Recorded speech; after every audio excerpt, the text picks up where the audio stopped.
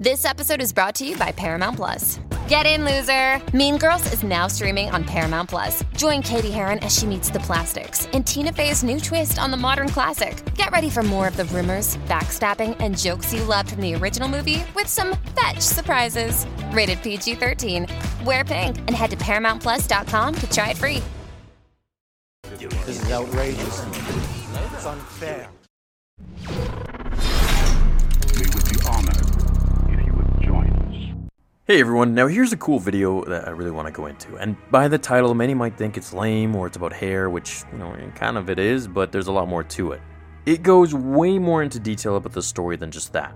Alright, so we all know how Anakin went from his short hair in Attack of the Clones to the long, feathered, messy hair in Revenge of the Sith. The reason for this is very symbolic, and it isn't just for looks. You wouldn't know it unless you had the concept art book from Revenge of the Sith itself. It's a beautiful book, by the way. I highly recommend it. There's tons of content coming for you guys, answering some major questions, all from George Lucas himself.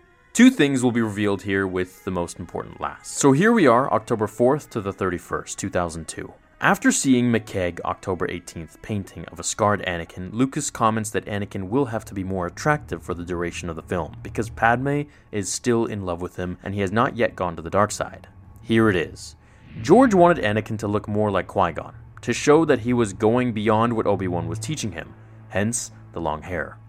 This is brilliant, and it was something I never even would have known had it not been for this book. That makes total sense now. Obi-Wan had long hair in episode 2, somewhat mimicking his master, and much longer than Anakin's in comparison, which makes sense since he was much more powerful still in that episode. But once episode 3 rolls around, Anakin was now going above and beyond Obi-Wan, who couldn't teach him as much as he needed to know. And this could have laid a part in Anakin's frustration with his master and the entire Jedi Council, because at this point, in congruency with what we just learned here from George Lucas, is that he was indeed above almost everyone there, power-wise at least.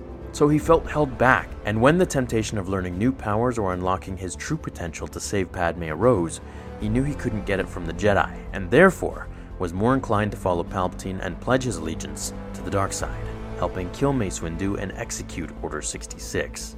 See guys, it's all about the hair here. I love the subtlety of George's writing, the black robes, which I did a video on to symbolize something similar with Anakin's powers, that he was on another tier, on another level, at least compared to the rest of the temple.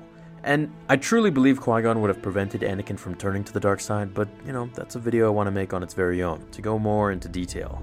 It makes a lot more sense now as to why Anakin truly did leave the Jedi Order, or at least, chose to betray them and execute Order 66 following Palpatine. And this kind of helps us understand just what his thought process was throughout all of Revenge of the Sith, and even leading up to it. And it's all symbolized by his hair to mimic Qui-Gon, showing that he was much more powerful and knew more than everyone else there.